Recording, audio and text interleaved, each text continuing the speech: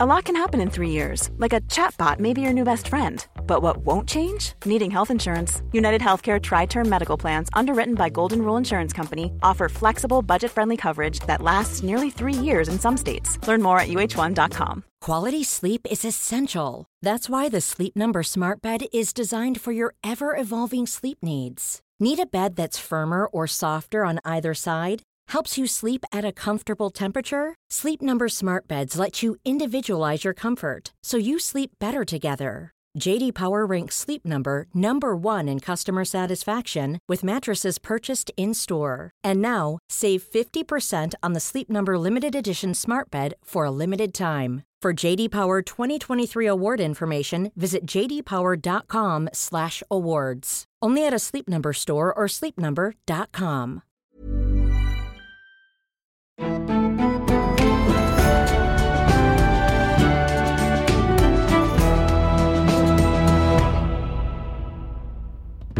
Welcome to the conclusion of my breakdown of the Wars of the Roses here on Gone Medieval. I'm Matt Lewis. I hope you can stand one more round of me indulging my obsession. After this, we've got 2 fantastic episodes with expert guests to pick over some of the things that I've covered. We left things last time with a rift between Edward IV and the Earl of Warwick, papered over somewhat unconvincingly. Now we'll witness the death throes of the House of Lancaster and then the self-destruction of the House of York, before we give some thought to how and when the Wars of the Roses actually ended. Endings are never easy.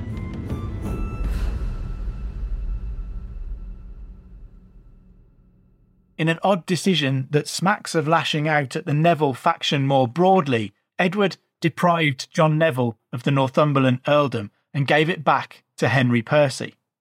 John was nominally promoted to the rank of Marquis Montague, but in reality was left with no land, no income, and no way to support his position. Given John's previously faultless loyalty, it was a bitter pill to swallow. Perhaps part of the point was to rub Warwick's nose in his brother's promotion. Maybe another part was to distract Warwick with the return of the Percy faction to power in the north. Whatever the intention, the result was escalation. In February 1470, Edward's Master of the Horse, Sir Thomas de Burgh, was attacked by his Lincolnshire neighbour Lord Wells. Lord Wells was summoned to London, and after pleading ill health failed to excuse him, he went to the king and apologised. Wells' son, Sir Robert, began to gather an army, and Edward responded by marching his own force north. Edward instructed Lord Wells to write to his son and order him to desist. Robert refused. On the 12th of March 1470, the armies lined up before each other. Edward had Lord Wells brought onto the field and beheaded for his son's defiance. Edward attacked, and the enemy ran. The confrontation became known as the Battle of Losecoat Field because so many men shed their livery to try and escape identification that the countryside was littered with lost coats. Sir Robert Wells was captured and confessed to a conspiracy. Shockingly, or perhaps not, he named Warwick and George as the drivers of his rebellion. Their plan was to remove Edward and make George king. Warwick and George fled for Calais with the pregnant Isabel. The town refused to allow them to enter, and when Isabel went into labour, the baby, a daughter, was tragically lost at sea. Amidst all this, the Battle of Nibley Green took place in Gloucestershire on the 20th of March 1470. Fought between Lord Berkeley and Lord Lisle of Wootton over a disputed inheritance, it was the last time that 2 private armies would fight each other on English soil. It was a signal of the breakdown of law and order in Yorkist England, but it was only a symptom of a growing sickness. Edward's leniency was firmly at an end. Some of Warwick's men had been captured on the south coast, and they were put on trial before John Tiptoft, the Earl of Worcester. Found guilty, they were hanged, drawn and quartered, the most excruciating form of execution reserved for traitors, but once they were dead, their corpses were impaled on large wooden stakes driven through their buttocks and bodies into the ground. Each head was then placed on the point of the stake. It's like Vlad the Impaler, but in England. It was a shockingly gory scene, doubtless meant as a warning. It didn't work.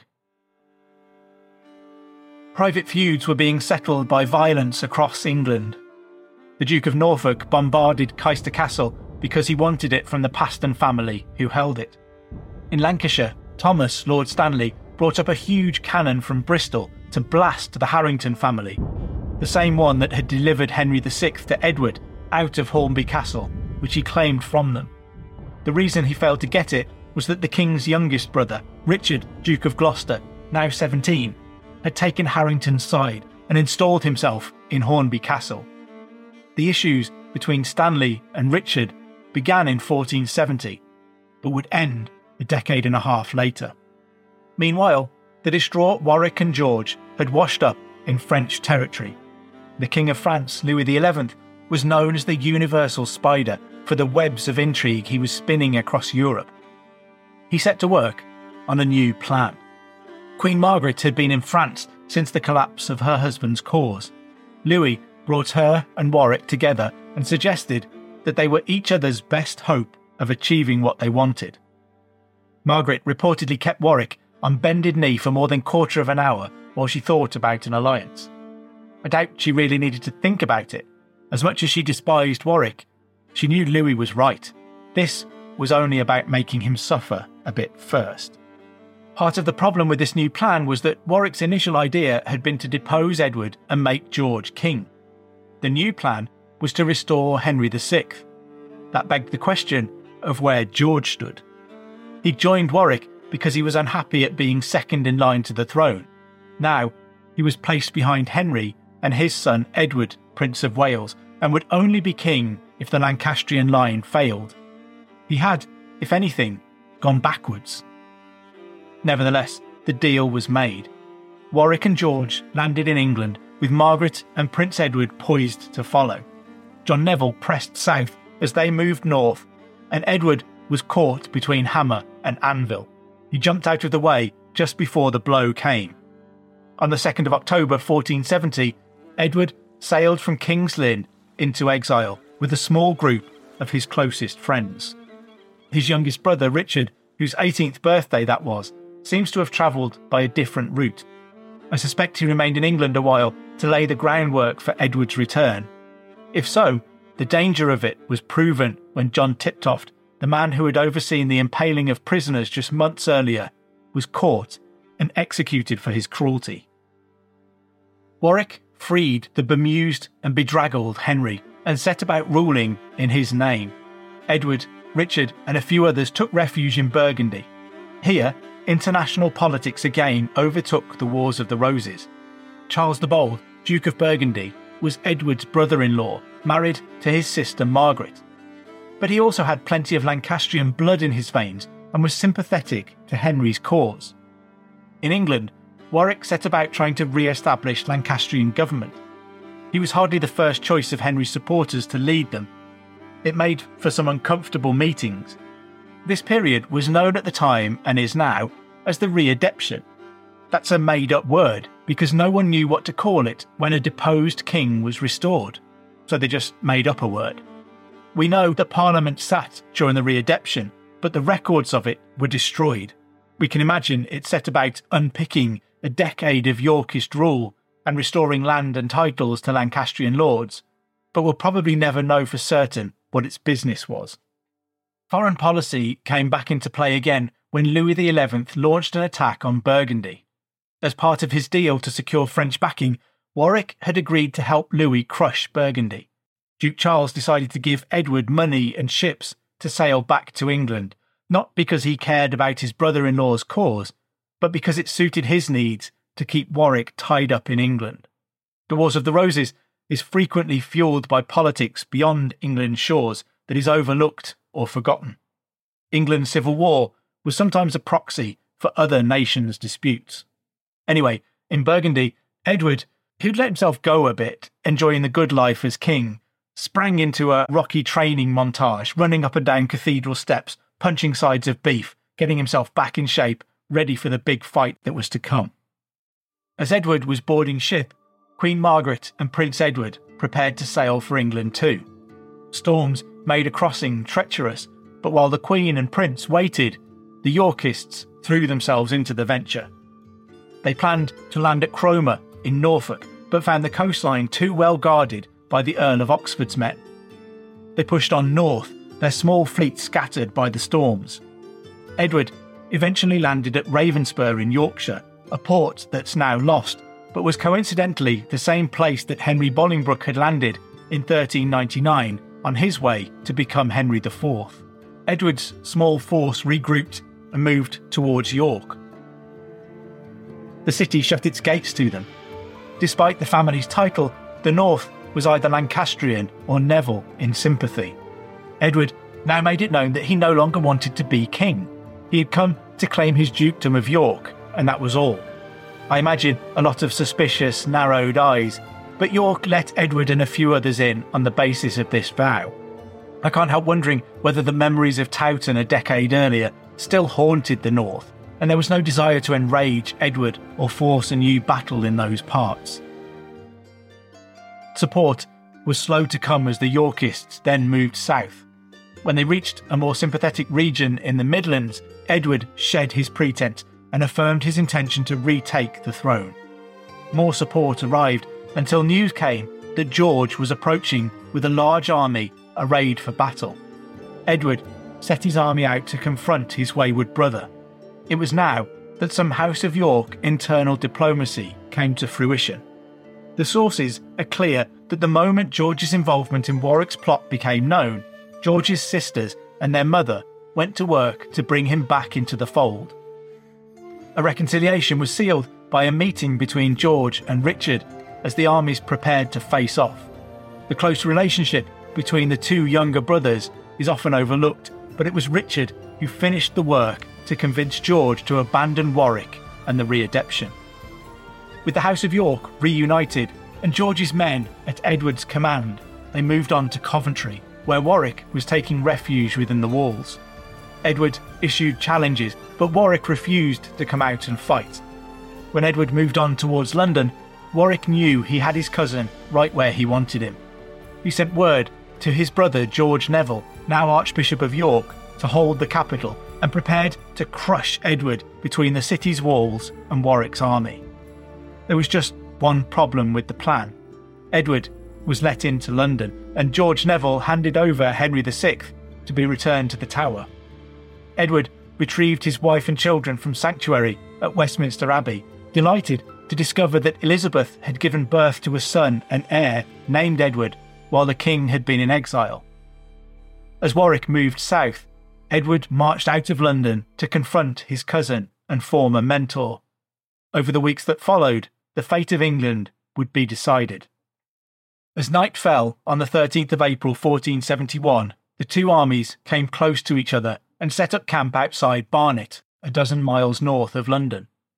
Warwick ordered his guns to fire all night into the Yorkist camp. As the thunderous noise pounded away, Edward's guns remained silent. That was because the two forces had camped closer to each other than they'd meant to in the darkness. Warwick's cannons fired over and well past Edward's camp. He ordered his guns not to return fire to prevent Warwick realising his mistake and to allow them to waste time and ammunition all night. I doubt anyone got much sleep, though. In the morning, Easter Sunday, the 14th of April 1471, the two forces lined up for battle.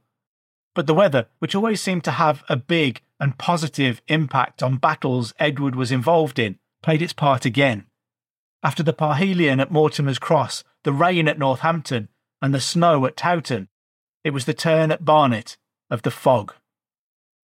Morning mist was thick above the fields, and both sides were all but blinded. Between 4 and 5 o'clock in the morning, Edward sounded his trumpets and gave the order for his cannon to rip through the mist. Warwick responded in kind. Then both sides advanced into a melee. It was now that the fog played a decisive role. The armies, unable to see each other, had lined up off-centre. Edward's left was under the command of his friend Lord Hastings, who was opposed by the Earl of Oxford. Oxford was able to flank Hastings easily, and Hastings' ranks broke and fled. Oxford chased them as far as Barnet, where his men fell to looting.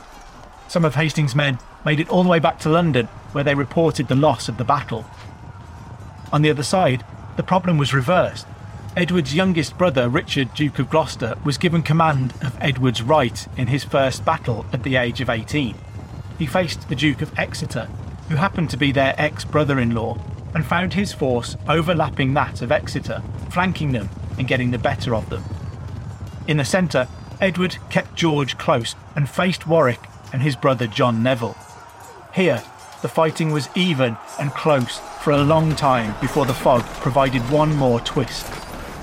Oxford's men returned to the field, but as they approached Warwick's flank, Oxford's badge of a star and streamers was mistaken for Edward's symbol of the sun in splendour.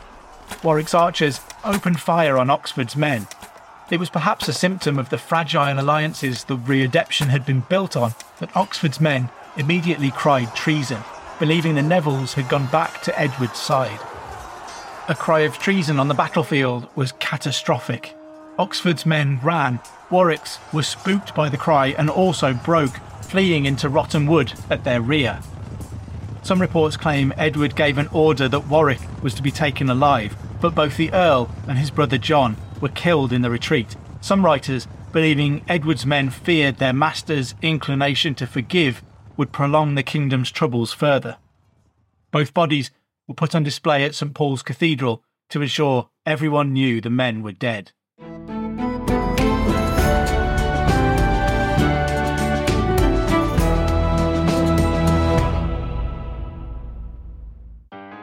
Did Edison really take credit for things he didn't invent? Were treadmills originally a form of corporal punishment? And would man have ever got to the moon without the bra? You can expect answers to all these questions and more in the brand new podcast from History Hit, Patented History of Inventions. Join me, Dallas Campbell, as I uncover what really sparked history's most impactful ideas. Each episode, I'll be recruiting the help of experts, scientists, historians, and even a few real-life inventors. Subscribe to Patented History of Inventions wherever you listen to your podcasts. Quality sleep is essential. That's why the Sleep Number Smart Bed is designed for your ever-evolving sleep needs. Need a bed that's firmer or softer on either side? Helps you sleep at a comfortable temperature? Sleep Number Smart Beds let you individualize your comfort, so you sleep better together. J.D. Power ranks Sleep Number number 1 in customer satisfaction with mattresses purchased in-store. And now, save 50% on the Sleep Number Limited Edition Smart Bed for a limited time. For J.D. Power 2023 award information, visit jdpower.com/awards. Only at a Sleep Number store or sleepnumber.com. How did Hitler's sexuality shape his worldview? Why did the Black Death lead to the rise of the witch trials? And what are some of the sauciest scandals involving kings and queens at Hampton Court? I don't know about you, but this is the history I want to hear about. If you do too, then join me, Kate Lister, every Tuesday and Friday to find out the answers to all of these questions and more. Listen to Betwixt the Sheets, the history of sex, scandal and society, wherever you get your podcasts. Brought to you by History Hit.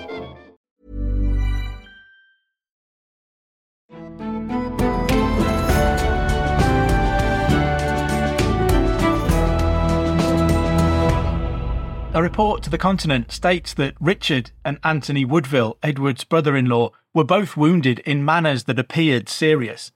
Anthony would remain in London for what followed, but Richard joined a fresh muster at Windsor to face another threat.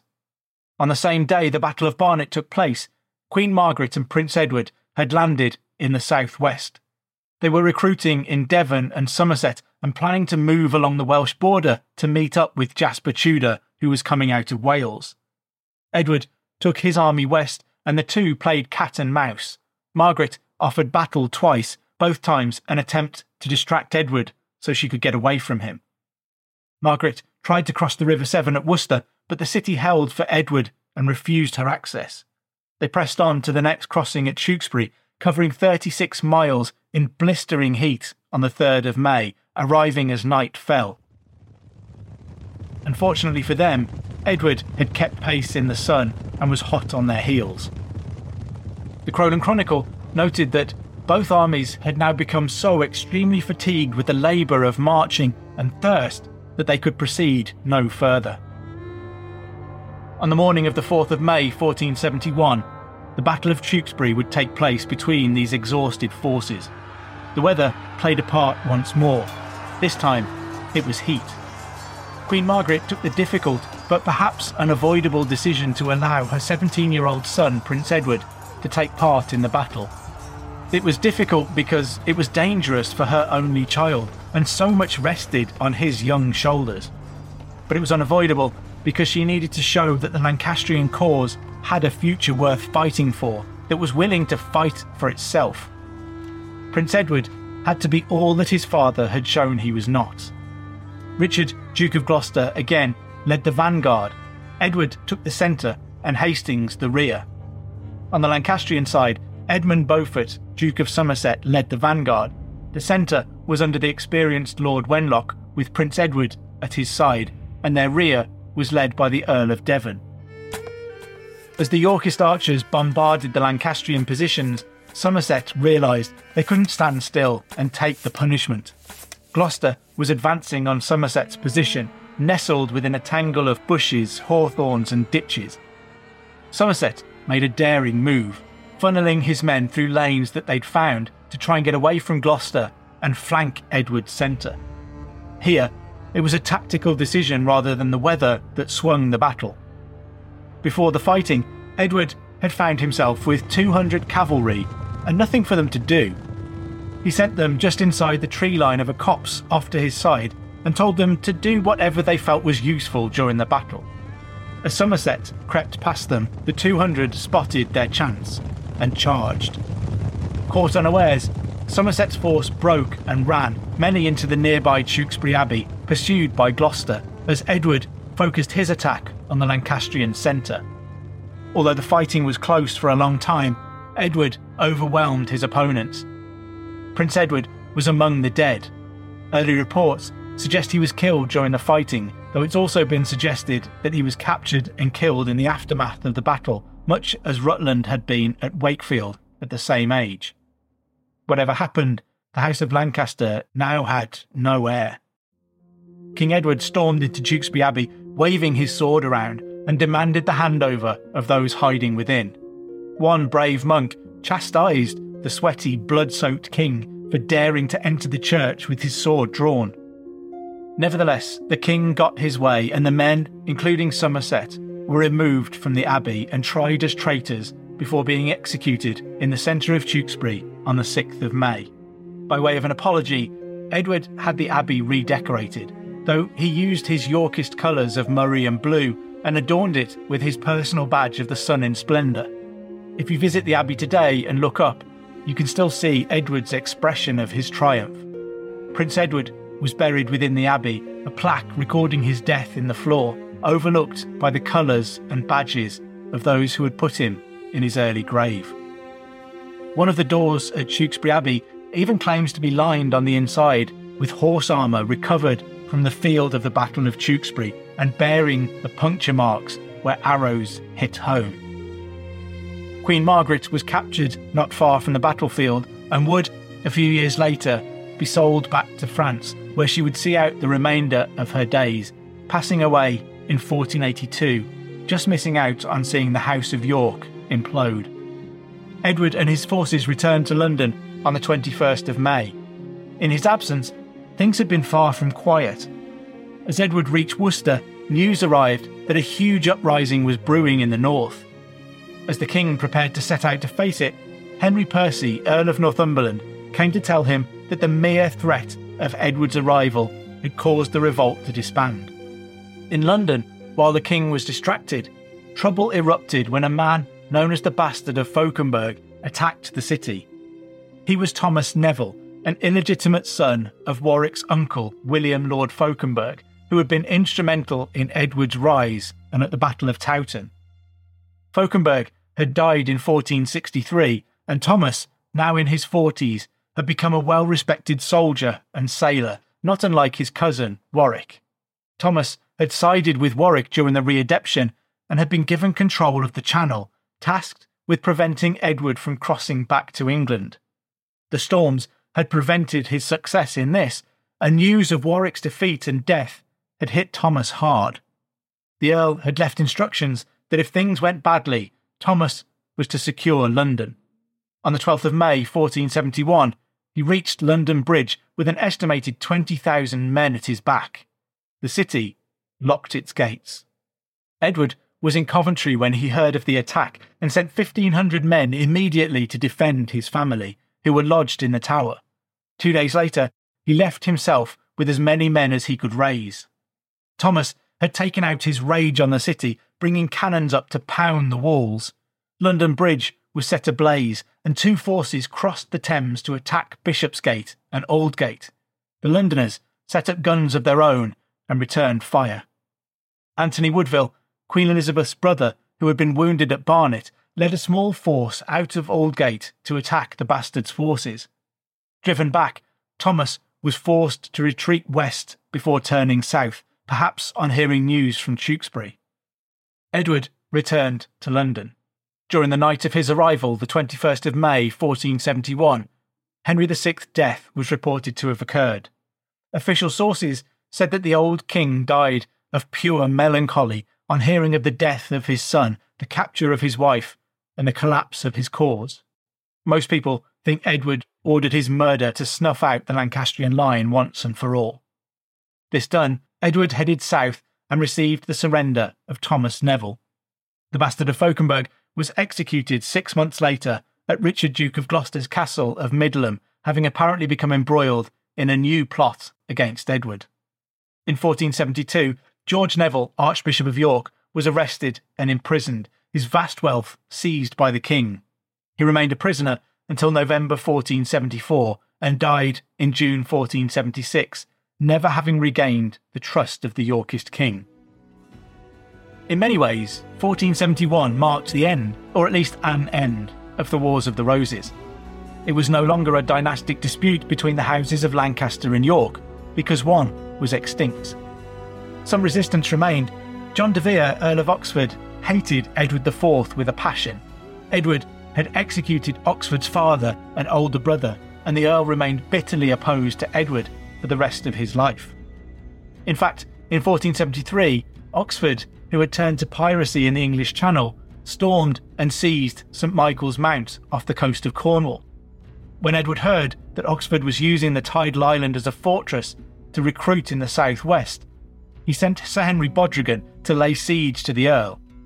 Imagine his annoyance when it was reported that every day at low tide, Bodrigan allowed Oxford's men out of St Michael's Mount to resupply. It was literally the opposite of a siege. Edward sent Richard Fortescue to replace Bodrigan, and although Warkworth's Chronicle insists that the mount could be held indefinitely by 20 men, offers of pardons caused Oxford's men to leave him until he was forced to surrender on the 15th of September 1474. Oxford was sent to Ham's Castle at Calais, where the pirate Earl would remain a prisoner for 10 years. In many ways, this should have been the end of the story. In 1483, the House of York fell in upon itself when Edward IV died unexpectedly, aged 40. His 12-year-old son was proclaimed Edward V and then declared illegitimate. It was Edward IV's youngest brother, the Duke of Gloucester, who instead became King Richard III. That story is told in more detail in a previous episode on Richard III, and the story is complex and divisive today. Henry Tudor, the son of Lady Margaret Beaufort, won at the Battle of Bosworth on the 22nd of August 1485. The Tudor name that his dynasty made famous belied his royal Beaufort connections. For many, that's another end, the definitive end to the Wars of the Roses. But it isn't. Where it ends is as sticky a topic as where it begins. Bosworth wasn't even the last battle of the Wars of the Roses. The Battle of Stoke Field took place on the 16th of June 1487 as part of the Lambert-Simnel affair. History generally paints this as an effort to place Edward, Earl of Warwick, the son of George, Duke of Clarence, onto the throne using an impostor. I think it was an uprising in favour of Edward V. Then there was Perkin Warbeck, or Richard of England, as he called himself. He spent much of the 1490s claiming to be Richard, Duke of York, the younger son of Edward IV. Did Richard III really murder the princes in the Tower? Whatever you believe today, people in England in the 1490s weren't so sure he had. Whoever he was executed in 1499 alongside the Earl of Warwick. Beyond this, the sons of the de la Pole family would trouble the Tudors for years more. Edmund de la Pole fled onto the continent with his brother Richard and began to call himself the White Rose, the rightful King of England. Both were sons of one of Edward IV and Richard III's sisters. He was handed over by the Holy Roman Emperor in a prisoner exchange for the Emperor's son, who was held captive by Henry VII. Henry VIII then executed Edmund on the 30th of April 1513. Henry did this in spite of his father's promises that Edmund would not be harmed, and on the eve of an invasion of France. I suspect Henry was trying to craft parallels to Henry V, who executed a rebel member of the House of York on the eve of sailing for what would become the Agincourt campaign. Perhaps because Henry was a vicious tyrant desperate for fame right from the very beginning of his reign. Richard de la Pole then took up the mantle of the White Rose and was trying to gain military support when he was killed at the Battle of Pavia in 1525. When news arrived of Richard's death and the King of France's capture, Henry VIII reportedly rejoiced more at the former than the latter. Incidentally, their other brother, William de la Pole, was put in the Tower in 1502 when his brothers fled. He died there in 1539. His 37 years as a prisoner is still the longest term anyone has ever served in the Tower's history.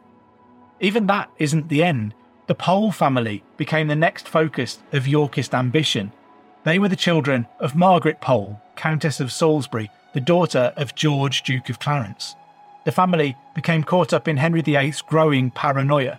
Margaret's eldest son, Henry, was executed for treason, and she herself was beheaded in 1541, aged 67. One of her sons, Reginald, was a churchman who was on the continent. He enraged Henry VIII by refusing to support his break with Rome, and papal plots began to centre on marrying Reginald and Mary Tudor in an effort to restore the House of York. Perhaps a real end date for the Wars of the Roses finally came on the 17th of November 1558. Coincidentally, on that day, both Reginald, then Archbishop of Canterbury, and Mary, then Queen Mary I, England's first Queen Regnant, died. 30 years of Lancaster and York fighting for the crown? How about 150 years of feuds spilling into violence that swelled a dynastic dispute and defined a century and a half of English history?